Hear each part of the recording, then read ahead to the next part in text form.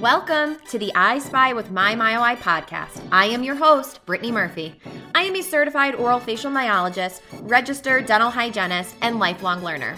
My goal with this podcast is to bring you up to date in current literature and expand your knowledge of oral facial myofunctional disorders so that together we can get to the root cause of the problem. You ask, we'll answer by collaborating with true pioneers and specialties associated with the myo world. Join me on this journey as we dive into the life-altering world of tethered oral tissues and airway space. Let's do this thing.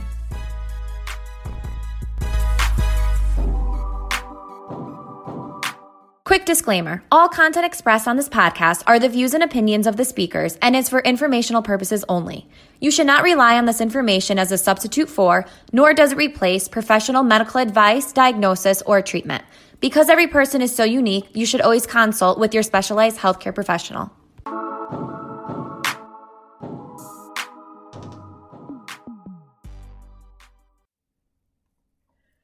Dr. Kevin Boyd is a board-certified pediatric dentist practicing in Chicago.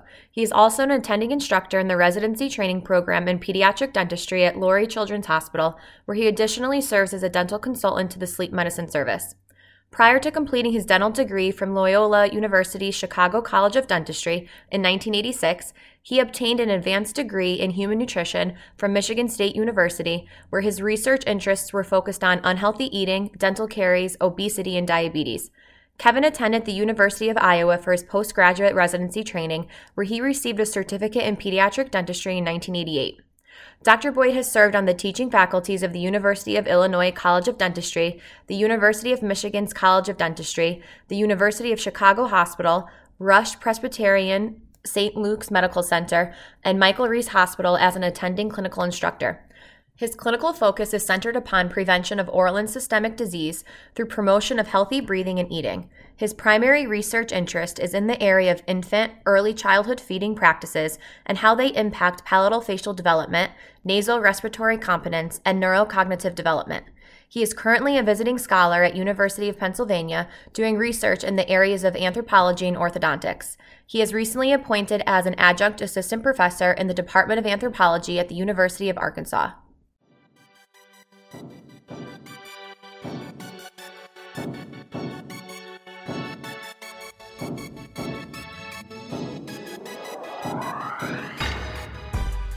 All right. Good morning, Dr. Boyd. I'm so excited to finally have you on the podcast. It's been a long time coming, so welcome, and thanks for taking the time to come and chat with me.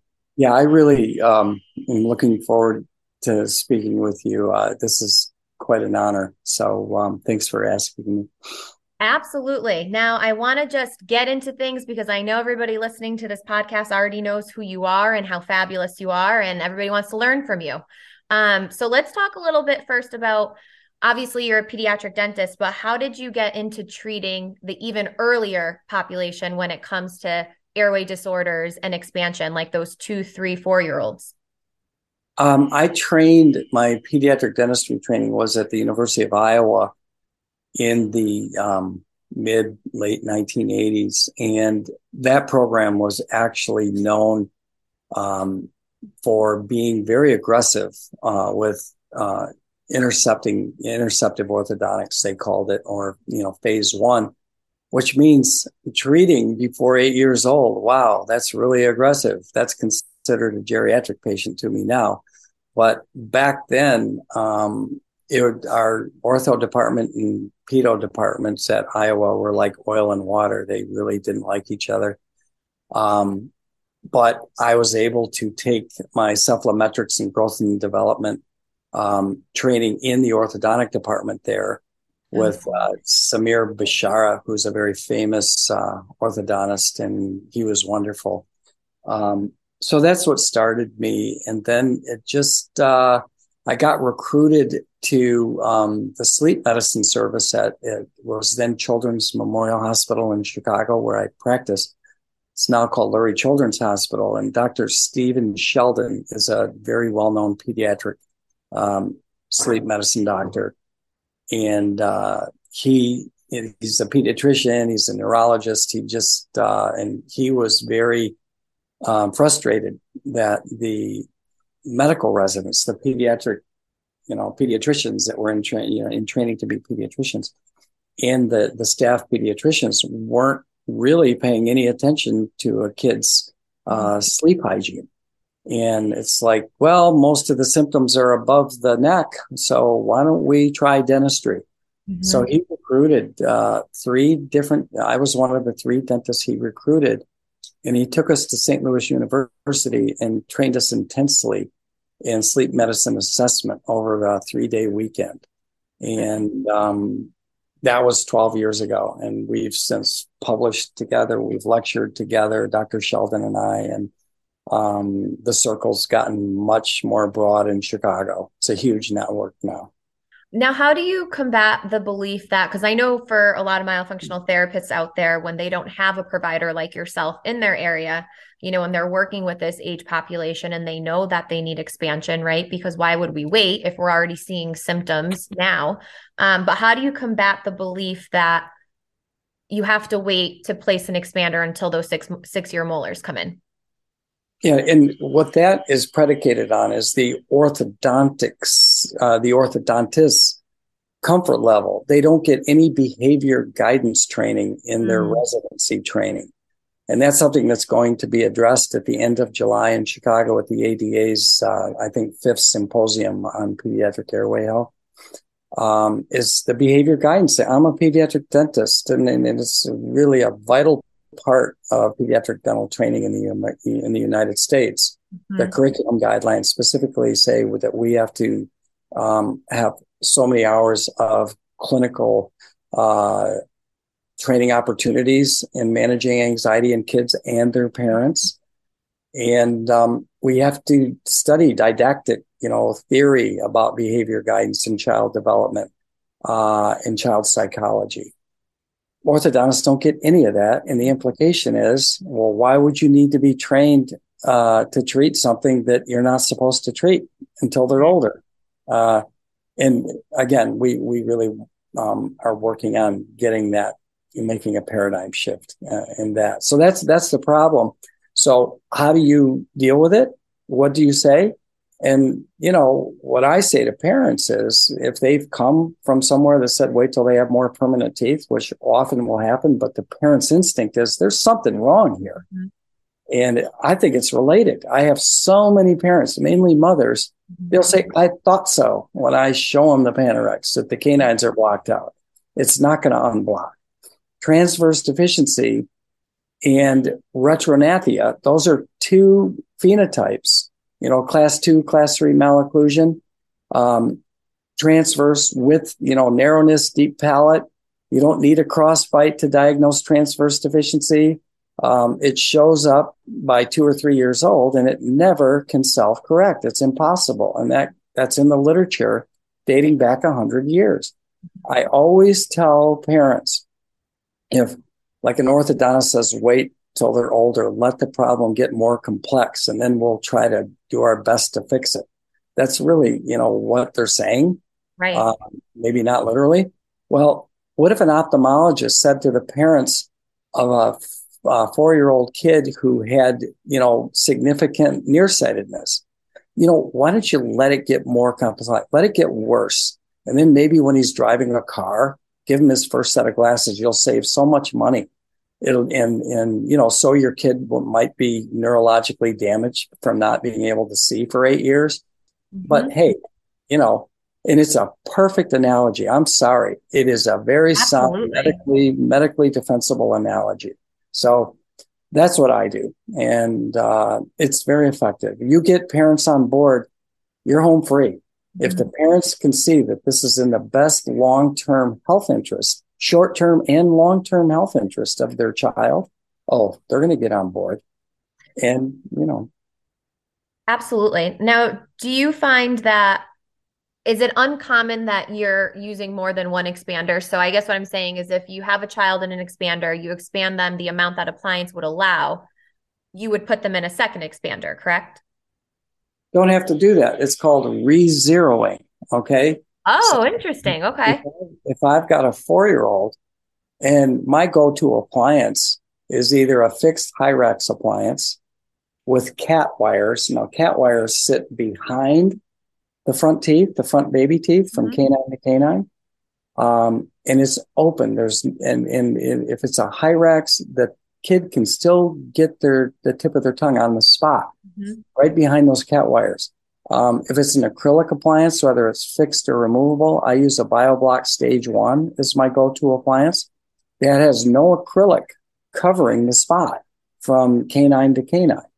And there's cat wires there that help push on the front teeth while you're widening, you're pushing, the front teeth forward. I also put face mask hooks for reverse pull face masks on every single kid, whether they're class 1, 2, or 3, because most kids don't have enough anterior tongue space. And this gives me that little extra, even if they're not in an anterior crossbite class 3 underbite. You don't need that to put a kid in a face mask any more than you need a posterior crossbite to justify widening them with a palate expander. Now, what would be, I guess, how am I trying to get to how I want you to answer this? So I guess I'm thinking more because I get a lot of, hygienists, myofunctional therapists reaching out to me that are working with, traditional orthodontists, and they know that this child needs more expansion, or maybe they addressed that transverse, discrepancy, but haven't really addressed that AP growth. What is are you just looking at the tongue space? Like, can the tongue fit up there? Like, what are you using to diagnose that? You just answered your own question. All right. And what you do is you stay out of the orthodontist lane.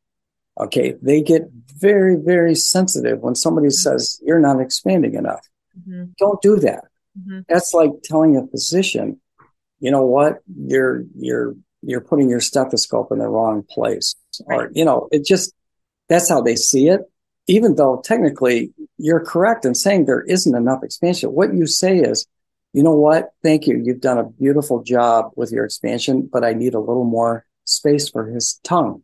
Could you please just do a little bit more? You just got to play the game, because it says you're orthodontists and pediatric dentists, family dentists that we now call primary care dentists, PCDs. They don't learn about myo. And I thought, I wasn't always this way. So I try not to be judgmental. I've been brought along the myofunctional highway by guys like, people like you and Joy Muller. And I've been so fortunate to be surrounded in Chicago by so many. Kristen Miller is a SLP myofunctional therapist who is absolutely, she taught me almost everything about 10 years ago when she was seeing kids in my office.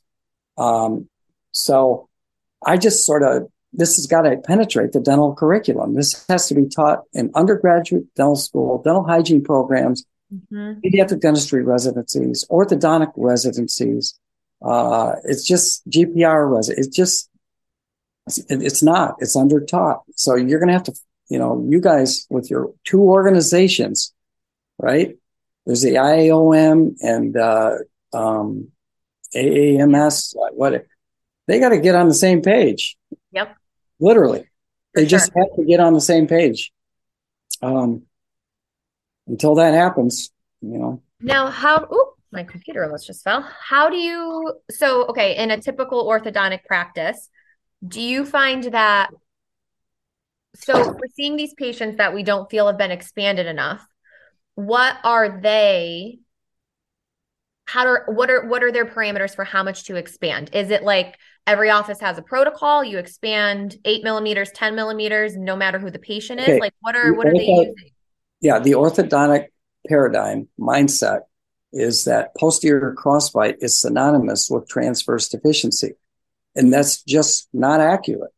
You do not, if you have a dental crossbite, the molars are underbiting and, in the back, and the lower jaw shifting to the side of the crossbite that, always happens.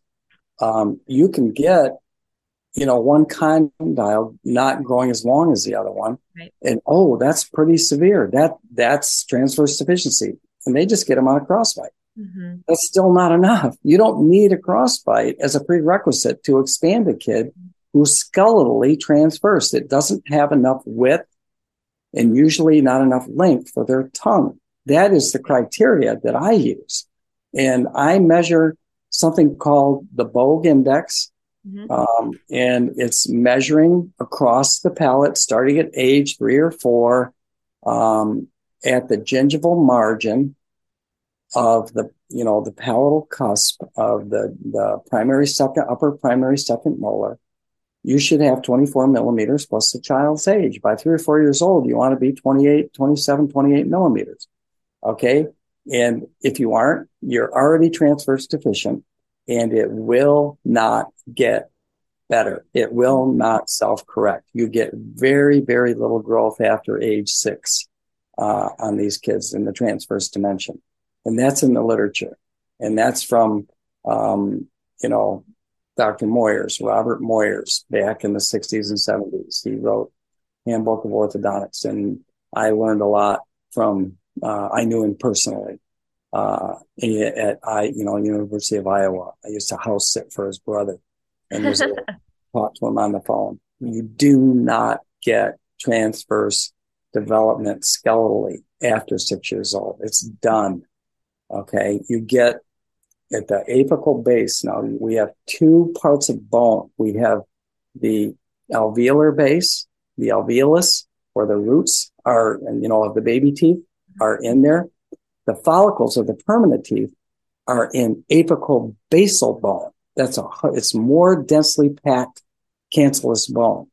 And that is something that you can influence. If you start expanding them at 3, 4, 5 years old, you can actually affect the apical base. All right. But the alveolus is something completely different, that you obviously need to write that and get it into that algorithm. And 24 plus 4 is an index. 24 plus their age is an index. It's not diagnostic, like body mass index finger. It points to something, but it's not diagnostic. I use other things, a deep palate. All right. That palate's not deep. All right. It's an optical illusion. You've got the posterior buccal segments are coming in, and it looks deep because they're transverse deficient. What we'd call a deep palate is actually pathognomonic. It indicates that this is a transverse deficient child. Okay. And when you widen it, it doesn't look as deep, but you're not really getting a palate that's up in the nasal cavity now starting to come down. That isn't what happens. That might happen in some certain anomalous cases, but not routinely. That isn't what happens. So now, when you're using the reverse pull headgear, is yes. that bringing both the maxilla and mandible forward, or is it working more on the maxilla?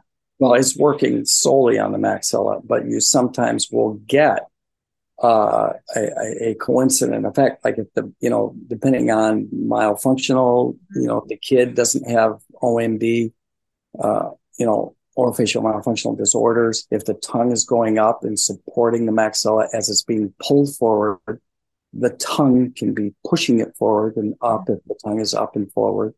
And the mandible will either stop getting more retrognathic, and it might even start coming forward a little bit. Dr. McNamara from Michigan calls it spontaneous class 2 correction.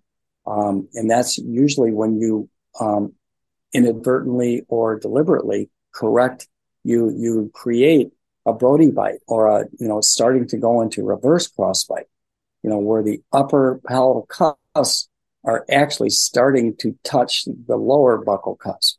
Okay. But McNamara says that acts like a functional appliance. The kid will, and you can train them myofunctionally to start to bite into that new position of the maxilla, and that will actually help promote. But, more, I would never depend on that, and I would never tell parents this is going to spontaneously correct, because I often will have to put them into a functional appliance. Now, what kind of appliance would you use to bring the mandible forward? Well, there are something I'm just learning about is that they're called guides or Planus tracks that I'm really encouraged by. I know Herman Ramirez is an orthodontist in Canada, who first told me about this, and I know the Vivos people are using guides, and I'm not really part of that group yet. I might at some point look at it, but so that's one thing that is on the horizon for me. But I'm now using what I call a BioBlock Stage 3, but that isn't something that you can just, you have to be trained on it. It's very complex, and so I don't recommend that people send models to a lab and have them make a BioBlock Stage 3, because you really have to.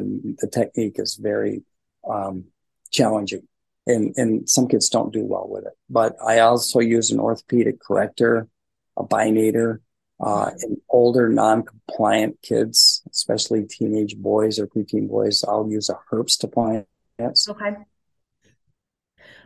So you can put face masks on it, so you don't get as much of a headgear effect on the maxilla. I usually wouldn't go to something like that unless I really brought the maxilla forward so that it could stand, even if there is a headgear effect. It won't be too damaging, but it happens. You had mentioned before how you're using that reverse pull headgear a lot on that younger population, and I think that people would just assume that that age group isn't going to handle it well. Can you talk a little bit on how that's been in your practice with those kids? Is it something that takes them a while to get used to? Do you have a lot of non-compliance with it? Yeah. So great. I love this question because it enables me to teach a very important lesson. And this is actually what I'm going to be talking about at the ADA meeting in July, is that there's an orthodontic textbook that's sort of a sacred text in orthodontics by Dr. McNamara from Michigan. And he's been a huge influence on me. But in the beginning of at least an earlier edition, I haven't checked in the latest if he's still saying this, but he said, with reference to treating in the primary dentition, he says, we usually don't even, implying that, the malocclusion is there and it's not going to get better. And he's published on that as well, that, class 2 malocclusion, retrognathia, and transverse deficiency will never self-correct. A dental crossbite might, but, not the skeletal transverse or sagittal. Well, he says in most cases, a 4 or 5-year-old is just not capable of understanding the importance of being compliant. Well, you know what? What if a 4 or 5-year-old just wasn't capable of understanding why it's not a good idea to cross the street against a red light when traffic is going by? They don't have to understand that. The parents need to understand it, and the kid will do it. Okay? Either by will, or I'm just going to hold your hand. I'm just not going to let you do that. But it's the same thing. If a child has a non-self-correcting disruption in the development of what we call the craniofacial respiratory complex, or maldevelopment of the upper and or lower jaws, it really isn't all that important that they understand how important it is to fix it. Right. If you get the parents on board and you show the parents what can happen when a child does not have adequate tongue space, when a child does habitually breathe through the mouth instead of the nose, then it's like, hello. And then what I tell parents is, don't get mad at Billy if he won't do it.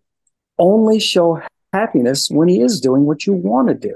Kids are hardwired to assimilate the adult culture. This is known by anthropologists for decades. People who have embedded themselves living with Inuits, what we used to call Eskimos, but traditionally living people over the last 100,000 years haven't really changed much. There's not many of them left, but places in the Amazon, places in Africa, certainly in remote areas of New Zealand, and there are Aboriginal people that just still are living traditionally. And the kids, a really good book to read on this is called Free to Learn. And it's by a guy named Peter Gray. And another book is Hunt, gather, parent. Hunt, comma, gather, parent, I like that title. comma, parent. Hunt, gather, parent. And they all agree that traditionally living people don't give their kids timeouts. Mhm. They don't do corporal punishment. Mhm. They do very little disciplining. They let the kids play and raise each other.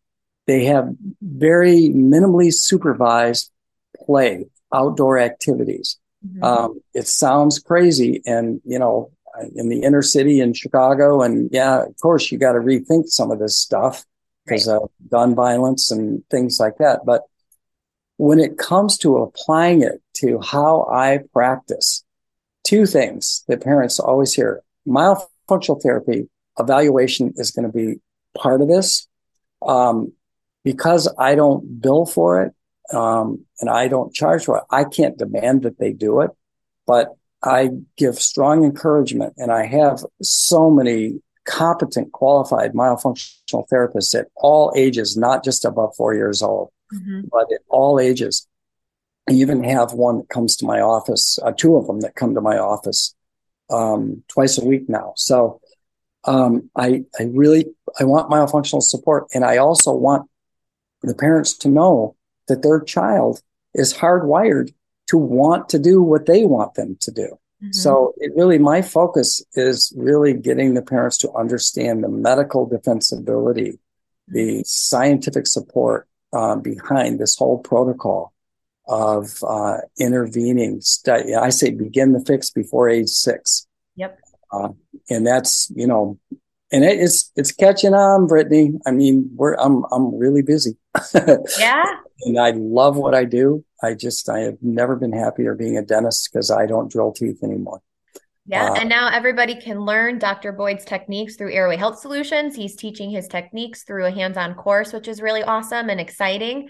And we have a couple providers in our area that have taken your courses. So little by little, we're making little clones of you. They won't exactly be you, but they're close enough if we can't get you from Chicago. Um, but let's talk a little bit about tongue tie. Now, I know everybody's protocols on tongue tie are different in regards to like when to release it. Do you release it before expansion, after expansion? What, and you might not have a typical protocol. It might depend patient by patient, but can you talk a little bit on where you kind of fall in that? well, I'm of the strict mind that, if you don't treat it, if you're not trained and qualified and experienced at doing some procedure, you don't diagnose it. Mm-hmm. Now, do I diagnose adenotonsillar hypertrophy? Well, not really. I assess risk, and then I send it to the ENT, Mm-hmm. not for surgery. That's not my job, Mm-hmm. or an evaluation. And that's between the parents and the ENT. Mm-hmm. All right. Tongue tie. Do I diagnose tongue tie? Uh-uh. Do I assess risk according to Larry Kotlow and Hasselbacher? Yes.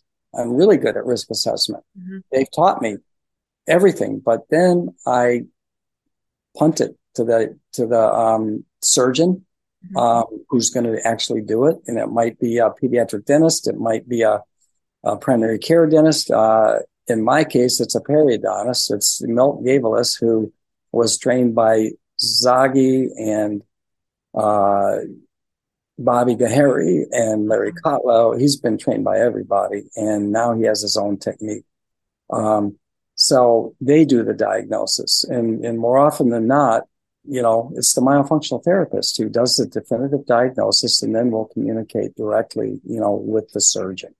That's how I like to do it. Do you think that a tongue tie impacts the ability for the lower jaw to grow forward? Do you think it holds it back? Oh yeah, but it isn't just think or believe; those are religious terms. There's scientific support, mainly from the Stanford group.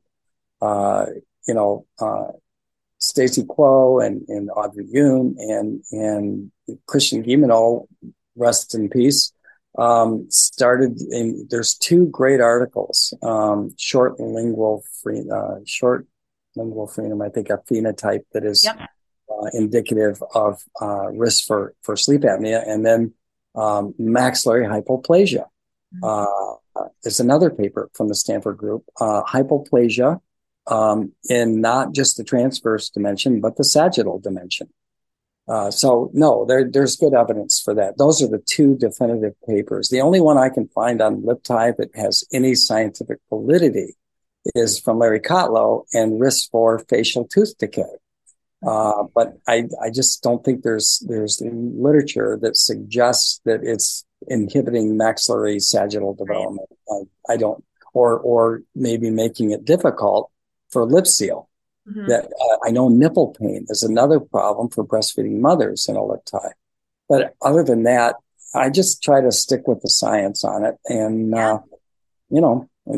it's working pretty well so far. Absolutely. I know that you have to go because you have some patients to get to, but is there anything you'd like to leave the audience with? Any tips, any advice, anything before we wrap things up? I would say, no offense to dads, but maternal instinct is going to drive this whole thing forward. If you get enough mothers that recruit their husbands and just listening to their instinct about their own kid, something ain't right, and people are telling you to wait, or maybe an ENT, oh yeah, you got to take the adenoids out. You know what? It's just, there's this paper from Stanford that says when you expand a kid, the adenoids tend to normalize a little bit and the maxilla comes forward and that nasopharyngeal airway space is not as crowded. Not guaranteeing it, and I'm not going against any ENT, but and then say, oh, that's not a tongue tie. Listen to your instinct and keep pursuing and digging in, because more and more people are being informed about these somewhat controversial issues. That would be my parting words.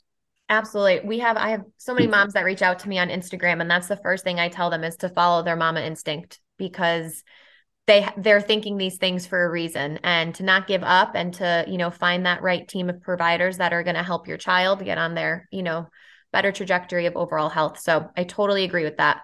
Thank you, Dr. Boyd, so much for coming on. The three words I hear from moms, female adult caregivers, I thought so. When I show them, these little, the front of the airway is the face, the back of the face is the airway. When I show them on an X-ray or just on their child's face, or limited mobility of the tongue, I thought so. And it's just sort of like it vindicates them, because they're being told or implied by otherwise respected caregiver, healthcare professionals. Mm-hmm. There's nothing wrong. Mm-hmm. And no, something's wrong. Okay, well, great. This has been a wonderful time with you, Brittany. Thank you for doing this. Thank you.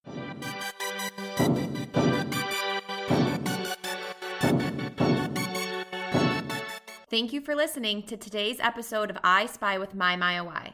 If you want to hear more about these episodes, leave a review on Apple Podcasts or feel free to contact me at hello@myctom.com. Don't forget to subscribe as well, and let us know of any subject or guest speaker you'd like to hear from. Help spread the word by sharing today's episode on your social media page. You can find me on Facebook at CT Oral Facial Myology or Instagram handle CT_oral facial_myology. Everybody have a wonderful day.